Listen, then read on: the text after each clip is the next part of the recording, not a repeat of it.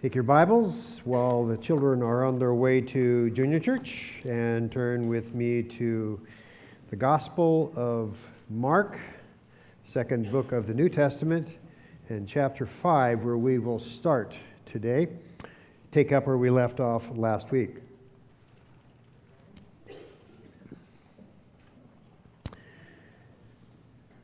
Let's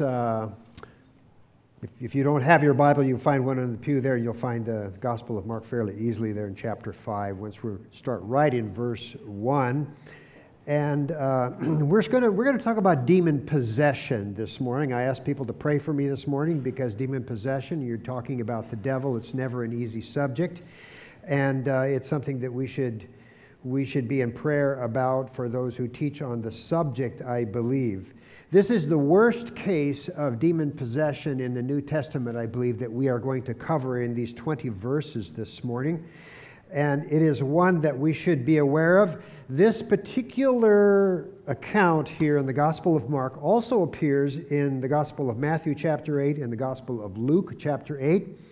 And you'll find it there in a slightly shorter version in each case, but Mark has the longest account of this demon possession situation where Jesus encounters them. And let me say briefly that the real purpose of this being here is not so that you're going to be casting out demons, you're going to do exorcisms, any of that stuff. I don't believe that's for today. There's another reason why I mentioned that too, and that is because this is really about Jesus Christ and not about demons. It's really about His supremacy and His power and His authority and who He is in the grand scheme of history. And He's making that point with His disciples and the people in the area. So we come this morning to this story, which is in a number of little parts. I've divided it up. You have, first of all, the panic in the demoniac, the man who is possessed. Then you have the panic in the demons, and you have the panic in the pigs, and you have the panic in the public also. And then you have peace in the end. And I've divided it into those sections. So we're going to first of all look at the panic in the demoniac in verses 1 through 5. And just follow with me just a verse or two here and there. It starts off, we're just going to read it portion by portion as we go through. In verse 1, they came to the other side of the sea into the country of the Gerasenes. Now this is talking about Jesus and His disciples. If you remember last time, in the last chapter, they went out in a boat because Jesus was tired. He'd been working and healing people and teaching, and people were swamping Him. So the disciples got in the boat with Him. They took Him out to the sea, in the middle of the Sea of Galilee, which is where they were, near Peter's house. And they were heading to the east side for a little rest, and they got into a big storm, and the disciples panicked, and Jesus said to them, "Oh, you a little faith," after He woke them up. He was sleeping in the stern of the boat near the tiller. And then he probably went back to sleep again, and the storm calmed. And we are finding now in verse 1, they came to the other side. So after the storm, the seas calmed down, the wind stopped, and they continued on, probably only about 8 miles total across there at the very most. And it probably didn't take them much more than another hour or two to get there. And it was dark when they left, so it's probably still dark when they arrive on the other side, the east side of the Sea of Galilee, into the country of the Gerasenes. The Gerasenes, Luke 8 mentions it also, and sometimes it's pronounced Gadareans or Gergesenes. There's different ways it's pronounced in different places. But this is a place that is largely Gentile territory now. And there's a whole big complex of villages in this area up on above the rocky cliffs there. And it's in what would be modern-day Syria today, not very far from the Sea of Galilee where some of it was, but he's just here on the lake. And here they are. It's probably dark yet. There's going to be demon possession taking place. Kind of a spooky scene, actually, if you think of it. And try to picture yourself there with Jesus. The other boats that were with Jesus and the disciples in the one boat they were in, they've probably peeled off, probably gone back because they're not mentioned now here. Gentile territory is where they were. And that's interesting because the Gospel of Mark was written primarily to who? Romans, Gentiles. And these are Gentiles. And Mark makes a big deal of it. He has the most information about it. Verse 2.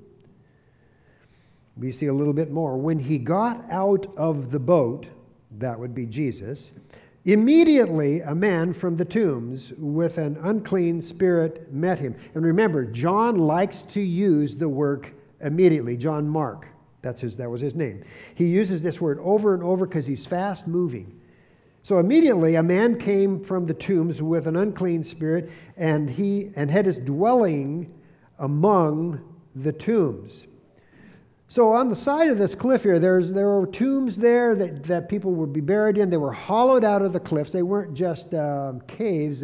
Probably some of them were rather well developed in the area, and it became kind of a burial ground up on these cliffs here. And so while he was up there, this man comes down with an unclean spirit. That basically means he had demons possessing him. This an unclean spirit here. And that means that this man was kind of weird, kind of different there. He'd been living in the tombs. He'd been living up on the cliff. Now just think of that for a moment. What that would be like to live in the graveyard. We have a graveyard behind our house, not very far. I hear strange noises coming from that. That's Sweetness, the mule that works in our living nativity. It's nothing more than that, but sometimes the kids get kind of scared. But a little bit farther than that is a cemetery, the Artendale Cemetery that's out there. It's not a bad place to visit during the day, but maybe at night it might just kind of send a chill up your spine. But this guy lived in the tombs because there was no other place for him to live. He was a reject. He was more than a homeless person here. So today, by the way, I know that demons probably are not fashionable to believe in our culture because we live in a scientific culture. We figured all those things out. And so the problems that we have, we know we've got a fix for them. We can send them to a psychologist if it's really weird, and we can give them a pill, or we can incarcerate them if we have to. But Jesus views these as real demons. And there is a real demon world when you read the Bible. And it tells us that there are Satan's emissaries, and Satan is the prince of the power of the air. That's the area around our world, and he is very much involved, just so you know where I'm coming from. You cannot explain it away with the simple exegesis of Scripture, which makes it very clear that this is truth. So they were unclean here, a spirit, and the unclean spirit has this man living in an unclean area. And by the way, tombs would be an unclean place for Jews to even think of living in. And touching a body would be unclean. A dead body is considered to be unclean. So in the Old Testament, there's the book of Deuteronomy, Leviticus, and so forth. They speak a lot about this and what to do if you touch a body. So it's because it's considered to be ceremonial unclean, and so that you can be free from that. But this man is unclean. Now, how did he get this demon in him? We're going to see more about that. How did he get that in? I thought that was interesting. Well, I think the best answer is that when a person yields themselves to sin, when they yield themselves to sin in a total kind of way, they become open to demons. They yield themselves to drugs. They're out of control. They become open to demons. That's the world that we live in. It's the world that's always been there. And this demon was under control. This man ended up losing whatever he had before. He lost his home. He lost his family. He lost his friends. He lost his wife. He lost his job. He lost his sanity. And he is up there. By the way, the other Gospels do indicate that there was a second person here also that was just like the first one, but evidently Mark does not mention him, although Luke does. Mark doesn't mention him because Mark mentions the main one, the one that was probably the worst off here, and doesn't bother to mention the other one because Mark is always in a hurry. He's doing things immediately, you know. So verse 3, the latter part, it says, "And no one was able to bind him anymore, even with chain, because he had often was bound with shackles and chains." Shackle would be kind of like a primitive handcuff. "And chains that had been torn apart by him, and the shackles broken in pieces, and no one was strong enough to subdue subdue him. That's a pretty powerful picture. This guy had superhuman strength. You've probably seen accounts of some people like that sometimes, and some people are just plain strong because they've worked out, but some aren't. And why are they so powerful in this particular situation? Well, we keep in mind that if he is demon-possessed, if a demon is in him, then what essentially is there is an emissary of Satan, and Satan was the prince of the power of the air. And we know that angels, when they were created, were given a certain amount of power to do things. It was very powerful, physically powerful when they appeared on earth, and they were able to do things that couldn't normally be done, but they were not all powerful like God is. They were limited in their power, and these demons were part of that original creation. And if you wonder where demons came from, when God created the angels who were his messengers, angelos means messenger, that's the word for angel, then some of them fell. Satan led them. He was a high emissary among the angels. He led about a third in rebellion. They fell. And they still had the powers that they had before. And so we would say these demons were just fallen angels. They're spirit creatures. And they have the same power to some degree that Satan would have. Well, powerful they were, and it was causing a problem because this man could now break chains and no one could restrain him. And he's just running amok in these tombs here. Verse 5. Night and day he was screaming among the tombs and in the mountains and gashing himself with stones. Kind of was cutting himself, you know. We would say, well, that's obsessive compulsive. You could have a pill for that. Wouldn't work in this case. Sometimes people do strange things, and sometimes the medication does help. But generally, it makes a person somewhat beyond calm, kind of sleepy. You lose your abilities to some degree. But he was what we would call normally obsessive compulsive. And we can see the nature of this problem in three ways. Number one, he was awake night and day. He didn't sleep. Kind of a supernatural power. You've heard of people on drugs that are awake night and day. It makes you kind of wonder what's going on there, doesn't it? Number two, he screamed blood-curdling cries during the night, like sweetness or donkey. Now, I'm not saying that the animal was full of the demons here next door. I think it's a good animal. It's just the way donkeys do. But he screamed, and his screams were echoing throughout the tombs and the hills and the rocks that were there, like a drunken man that was out of control. And number three, he cut himself with probably flint kind of knives made out of sharp rocks, trying to get relief from the problem that he had. He was worse off than Job. Worse off than Job. We see Job's troubles because Satan was clearly indwelling him through his demons, whereas with Job, Satan was working on the outside. But here it's on the inside. Today we would say, and I would say, we would say people like that are mentally ill. And we would give them some kind of therapy, usually from a secular perspective, and sedative to try to calm them down, confine them, and put them in an institution where they couldn't get out. But Jesus doesn't do that. So there's panic in this demoniac here, and now secondly, in verses 2 through 12, there is panic among the demons also. Panic among the demons in verses 6 through 12. And there is a terrifying plea here of the demoniac. We see that. Seeing Jesus in verse 6, from a distance, he, that's a demoniac, ran up and bowed down before him. And by the way, keep in mind the other gospel accounts give a few other details, although Mark gives the most, but they also mention that he was nude. He didn't have any clothes on. That's how crazy he was. So he runs up with no clothes on. It's dark outside, likely, and he sees Jesus, and he bows down before him. He sees him at a distance here. And then in verse 7, it says, shouting with a loud voice, he said, "What business do we have with each other, Jesus, Son of the Most High God? I implore you by God, do not torment me." Now, I don't believe that this is really the man speaking here. It's his tongue and his mouth speaking. I believe this is the demon now speaking through this man who is demon possessed.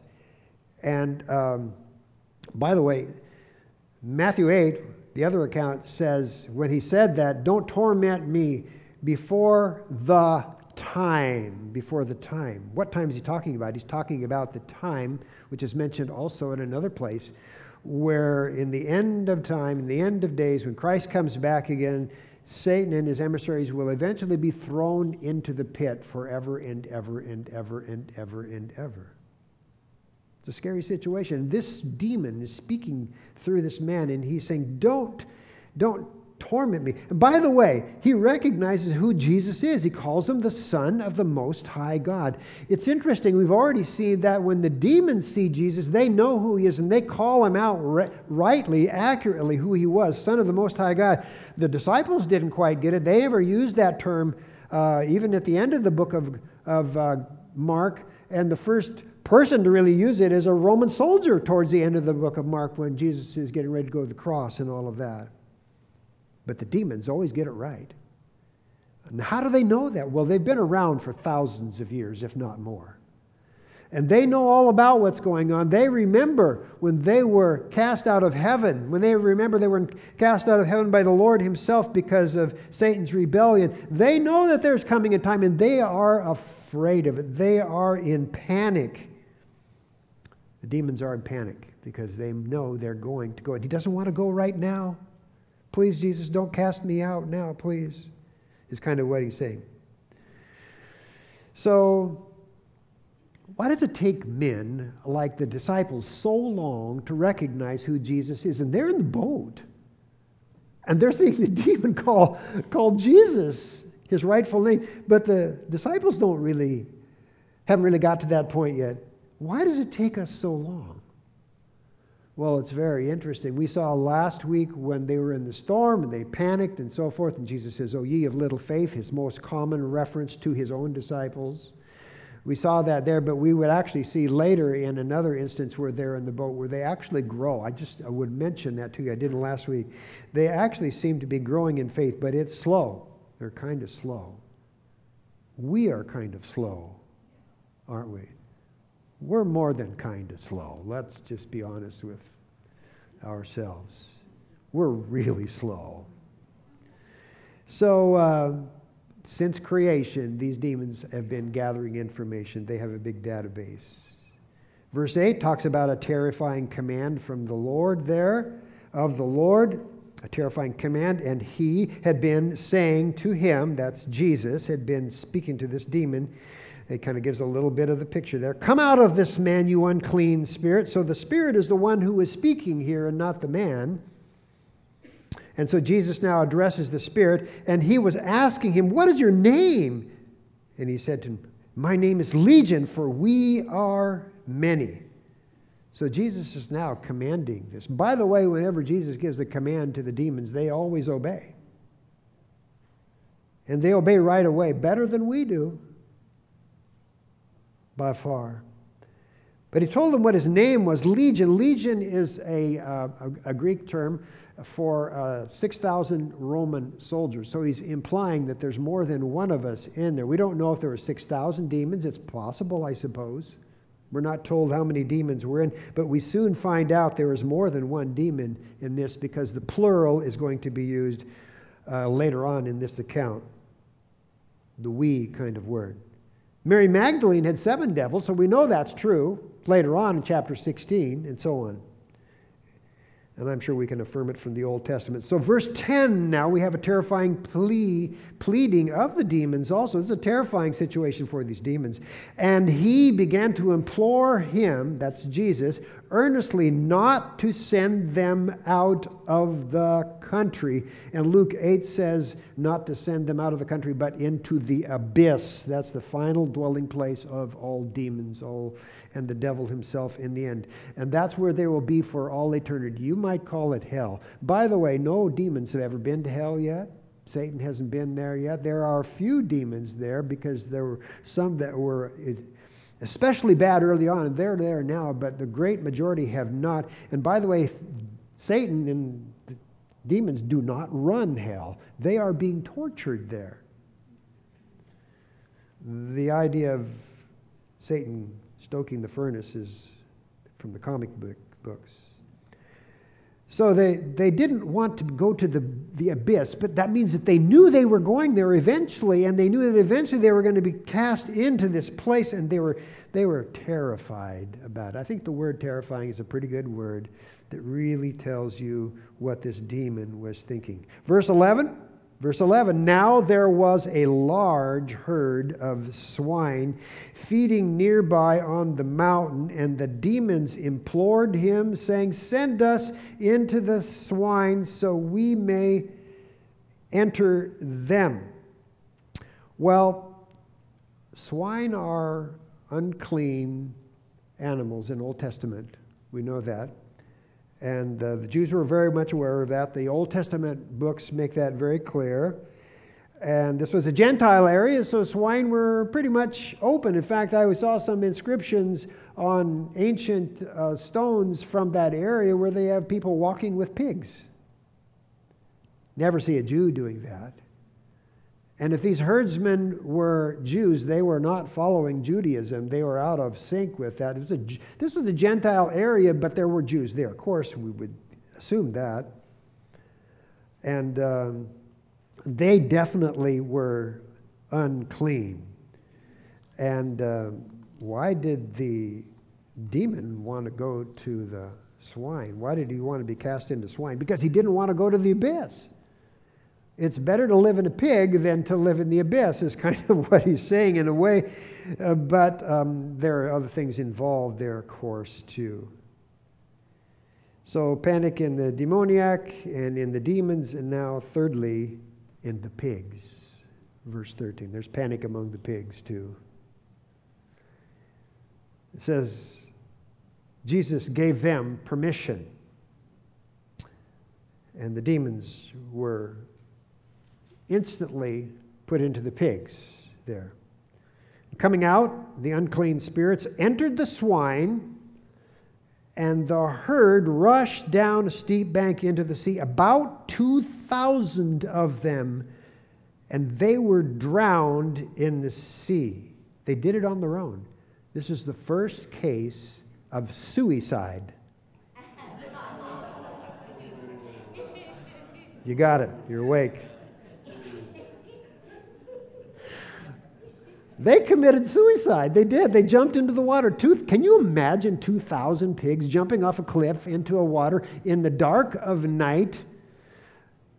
And the herdsmen are just trying to figure this all out. They're scared to death there.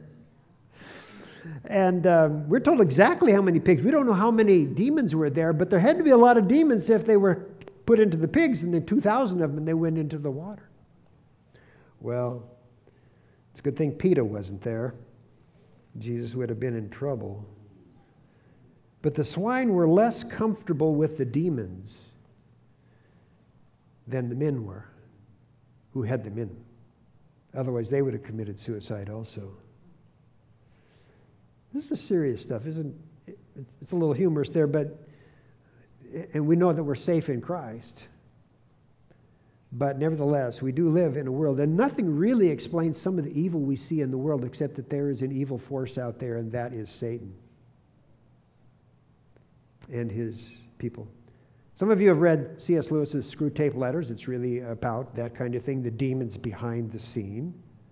And I think it's actually pretty good. He's very well founded and so forth. A more modern version is called This Present Darkness by Frank Peretti. Frank Peretti used to be in my Sunday school class on Vashon Island when I was lighthouse keeper over there. And the pastor asked me if I would teach the class to try to get Frank Peretti straight. Actually, he did straighten out pretty good, and I don't think it was because of me, because I didn't know that much about it, but I was studying the Bible, and I was a born-again believer and friend of the pastor. And This Present Darkness pictures the same thing. It's picturing the demons behind the people who are in the churches. And after seeing the book and reading it, or reading about it anyway, I didn't read the whole thing. I wasn't interested, but I knew enough to know that what Frank Peretti was talking about was the church we were in. And some of the people in the church that were being motivated by demons, perhaps. Different names, but being there and having lived in that church that Frank was in and so forth. He is a good writer. He's written some other stuff, and he's actually come around to center a little more. I really appreciated him, however. So the pigs died, but the demons didn't. And that's a good question. The pigs died, demons didn't die, because you can't drown them. But they came out and they inhabited other things in other places. So, can Christians be demon-possessed? That's always a question we should ask. Can Christians be demon-possessed? And I'll just flatly say no, because I believe it's very clear that we have the Spirit of God in us, and greater is He, that would be the Spirit of God that is in us, than he that is in the world. Right. So we keep that in mind. If you're a born-again Christian, you cannot be indwelt by a demon. You want to make sure you're really born again. 1 John 4:4 says, "You are from God," talking to Christians, little children, "and have overcome them, because greater is He that is in you than he that is in the world." And Ephesians 6:12 says, "For our struggle is not against flesh and blood, but against the rulers, against the powers, against the forces, world forces of the darkness, against the spiritual forces of wickedness in the heavenly places." He's talking about satanic realm. "Therefore, take up the full armor of God." You need to study that armor of God in Ephesians 6. I wrote an article once on it. Maybe I should dig it out. We should print it. "Therefore, take up the full armor of God so that you will be able to resist in the evil day, and having done everything to stand." There's a lot about that armor you can study about there. It's a longer section. I just quoted a portion of it. Only unbelievers may be possessed by demons, but not all unbelievers are by any means. If they open themselves up, they yield themselves to sin, if they turn the wrong direction, if they allow themselves to be out of control, they can have demons possess them. And that doesn't make them all the same as this guy, but this guy and his buddy, there was two of these guys here that were demon possessed, were both in the same situation, we could say. So what do we do? What do we do, and how can we help a person who seems to be possessed? We don't seem to see it openly here in America. I think that's on purpose by Satan, but we see it very openly in other places like Brazil. And my son Caleb will tell you stories about seeing it there. And I think in Ukraine you might see some of that too, because it's a very much mystical place. Pray for them, number one. You start praying for them, God will work and move in that. I don't think we have the power. Pastors don't have the power to cast them out. Priests don't have the power, although they think they do sometimes. But some of the unspeakable, terrible things can only come from the demon world. Verse 14 goes on, talks about the herdsmen. Also, they ran away and reported it in the city and in the country, and the people came to see what it was that had happened. So they went off. The herdsmen were there, probably Gentile herdsmen. They may have been Jews, but whatever they were open to being in the tomb areas, and the demons were sleeping with the dead people in the tombs. Can you imagine that? And terrible things going on there. Probably unspeakable things. They were running around naked. There were probably sexual things that we don't even want to hear about here. There undoubtedly were those kinds of things. So they went and reported, the herdsmen did. They went into the villages. Keep in mind, there were quite a few little villages up in that area that are in that Syrian area, and they were Gentile villages, and they told them about the pigs. And the people come running down then. They really came back quickly because they wanted to see what had happened. They lost 2,000 pigs. It was going to affect their economy. It was going to affect their economy. But what on earth made these pigs jump into the water and commit suicide? That's what they wanted to know. So the looky-loos came. The looky-loos came. And now we move to verse 15 and the panic in the public also. The panic in the public. It says they came to Jesus. And Jesus is there. The boat is sitting on the beach, I'm assuming there. Some time has gone by now. It wasn't just minutes, probably hours. Probably morning by the time the people got there. It took a while to get to those villages. Probably daylight now. They came to Jesus and observed the man who had been demon-possessed, sitting down, clothed in his right mind, the very man who had the legion, and they became, what's the word? Terrified or frightened is another translation. So this guy's sitting there now, and he's changed here. He's not the same as he was. He's sitting and he's not running around. He's quiet and he's not screaming. He's clothed and he's not naked. And he's sane and not insane. It's a pretty big change, isn't it? Pretty big change. And they became afraid. Why would they be afraid? Why would they be afraid? Well, if they're afraid, it's probably because they're afraid of Jesus and what he did. They have never seen anything like this before. And they were panicked. If Jesus could do this, what could he do to us? Make us go running into the water or something. Verse 16, those who had seen it described it to them. They gave an account to them, how it had happened to the demon-possessed man. And so the people knew all about it, and also about the swine. They described how the pigs took off running. 2,000 of them jumped over the cliff, landed in the water, and these people were listening to the story because they weren't all there, but the ones who were recounting it were. And so then they began to implore him, that's Christ, to leave the region. They were frightened or terrified. Now they want him to leave the area. They don't even want him around.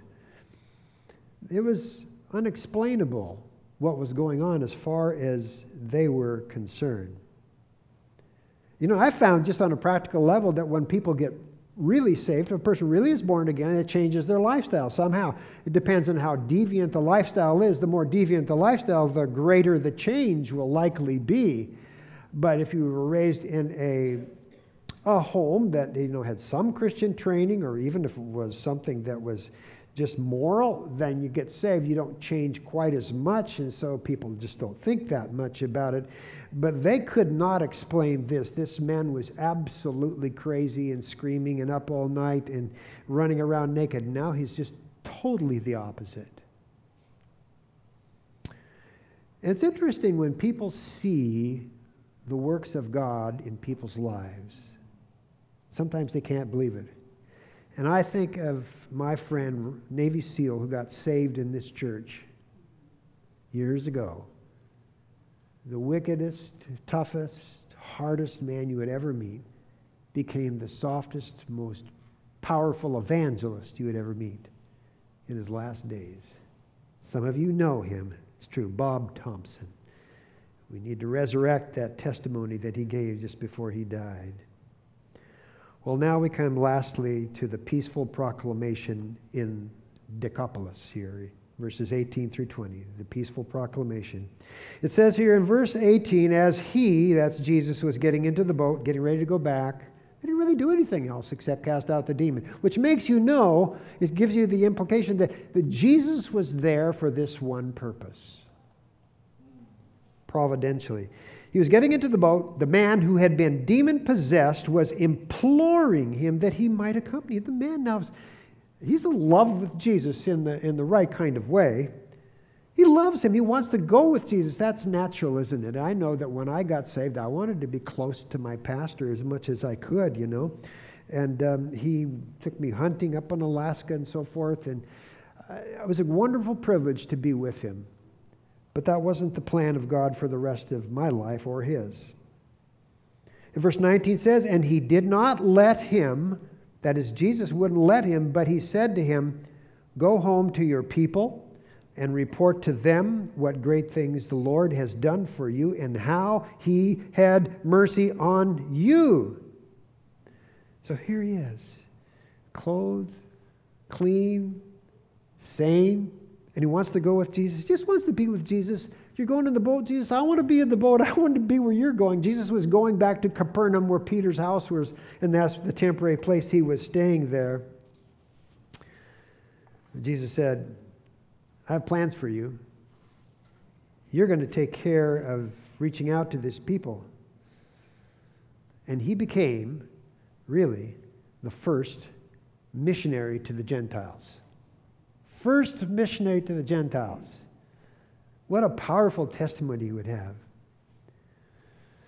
And he was delivered. He was changed. He was different. Now the question I have is, have you been delivered? Have you been changed? Is your life full of Christ, or are you at least focused on that direction? Not perfect. No one's perfect. Even after salvation, we still sin. Have you repented? Have you confessed your sin to Christ and sought for the forgiveness that he offers any who will come to him with mercy?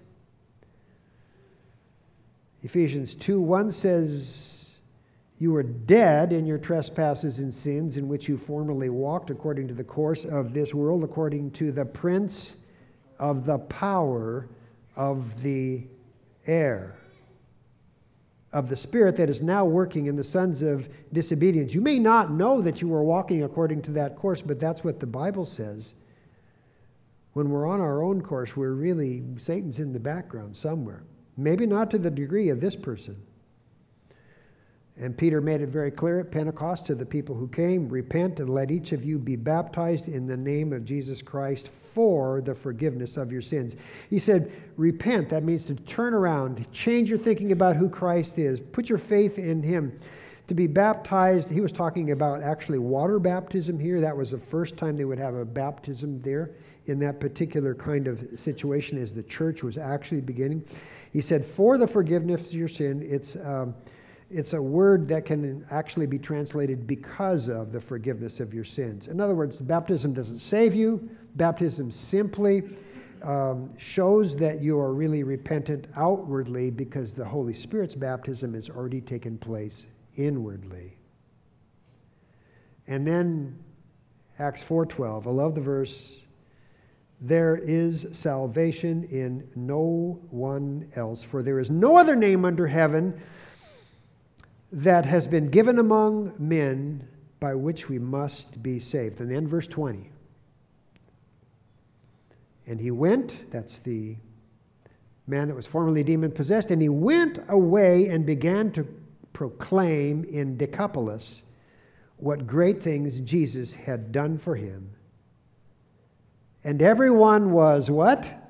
Amazed. They weren't afraid now. They're beginning to see there is real change in this man who is the first missionary to the Gentiles. And he went here to the area of Decapolis. Decapolis is the Greek word, deca, and polis means 10 cities. And its idea, it was a group of cities, about 10 cities up on the hilltop in the first area right around Syria, but close enough to the Sea of Galilee you could walk. It was just a number of miles. And so this group of cities where Roman legions were often stationed here. The Maccabees, the Jews, had tried to take it back, but the Romans still had a major amount of control here at this point.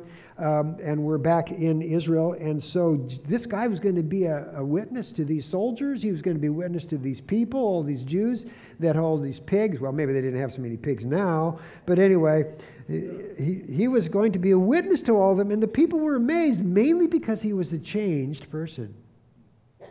Now, when I got saved, there was definite change. Some of you know I used to have a rock band and so forth. And it was 60s rock.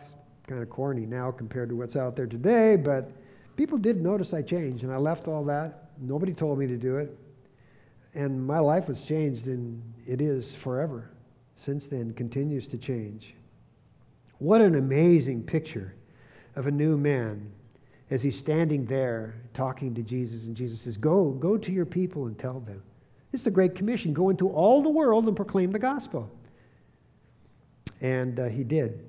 What an amazing picture as the boat slides into the water with Jesus and a few of the disciples in it and starts heading back to Capernaum across the lake about 8 miles. Calm water this time.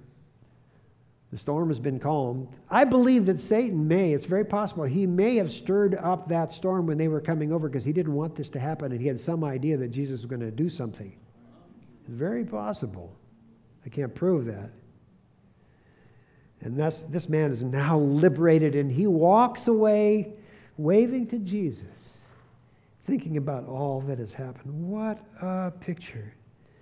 And the story now is going to be heard by the disciples. They were there. They watched the whole thing. Really, this is all about Jesus, not about the man that was changed. It's showing that Jesus is God. It's showing that Jesus has power over the demonic realm. No one has power over that. They may say they do, but no one today does but Christ. And so he was affirming his with his own authenticity by doing this, that who he was God. And the disciples were awfully slow to get it. They still don't get it quite enough here, but they're better than they were when they were in the boat, and they said, Jesus, wake up. And Jesus said, oh, you a little faith. And then he stilled the storm, and then they were feeling better. And now they got to this place, and he heals or casts out these demons, and they see all of this, and they see He's got power over the elements, but he's also got power over Satan's realm. They still weren't ready to call him by what he should have been called, which the demons did call him, by the way. But they would eventually. You see the progress that Mark is building for us as he's showing how Jesus is God. He says, this is not about how to do an exorcism. It's not about that. It's about Jesus and who he is. It shows his authority in the realm of demons and Satan, who must eventually bow and will eventually be cast into the abyss. So I pray that that's true of your life, that you have turned to Christ and you've found him. Maybe you're not demon-possessed. I hope not. I think it's hard to tell sometimes. This was a pretty severe situation. But I do think that Christ is able to change our lives. Let's pray. Father, we thank you for your grace. We thank you for the word. We thank you for this wonderful story about Christ's authority. Bless it to our lives, and may he be the authority in our lives also. May we clearly have committed ourselves to him, found the forgiveness of our sin in Christ, to become new creatures in Christ, we pray. In Christ's name. And everybody said, amen.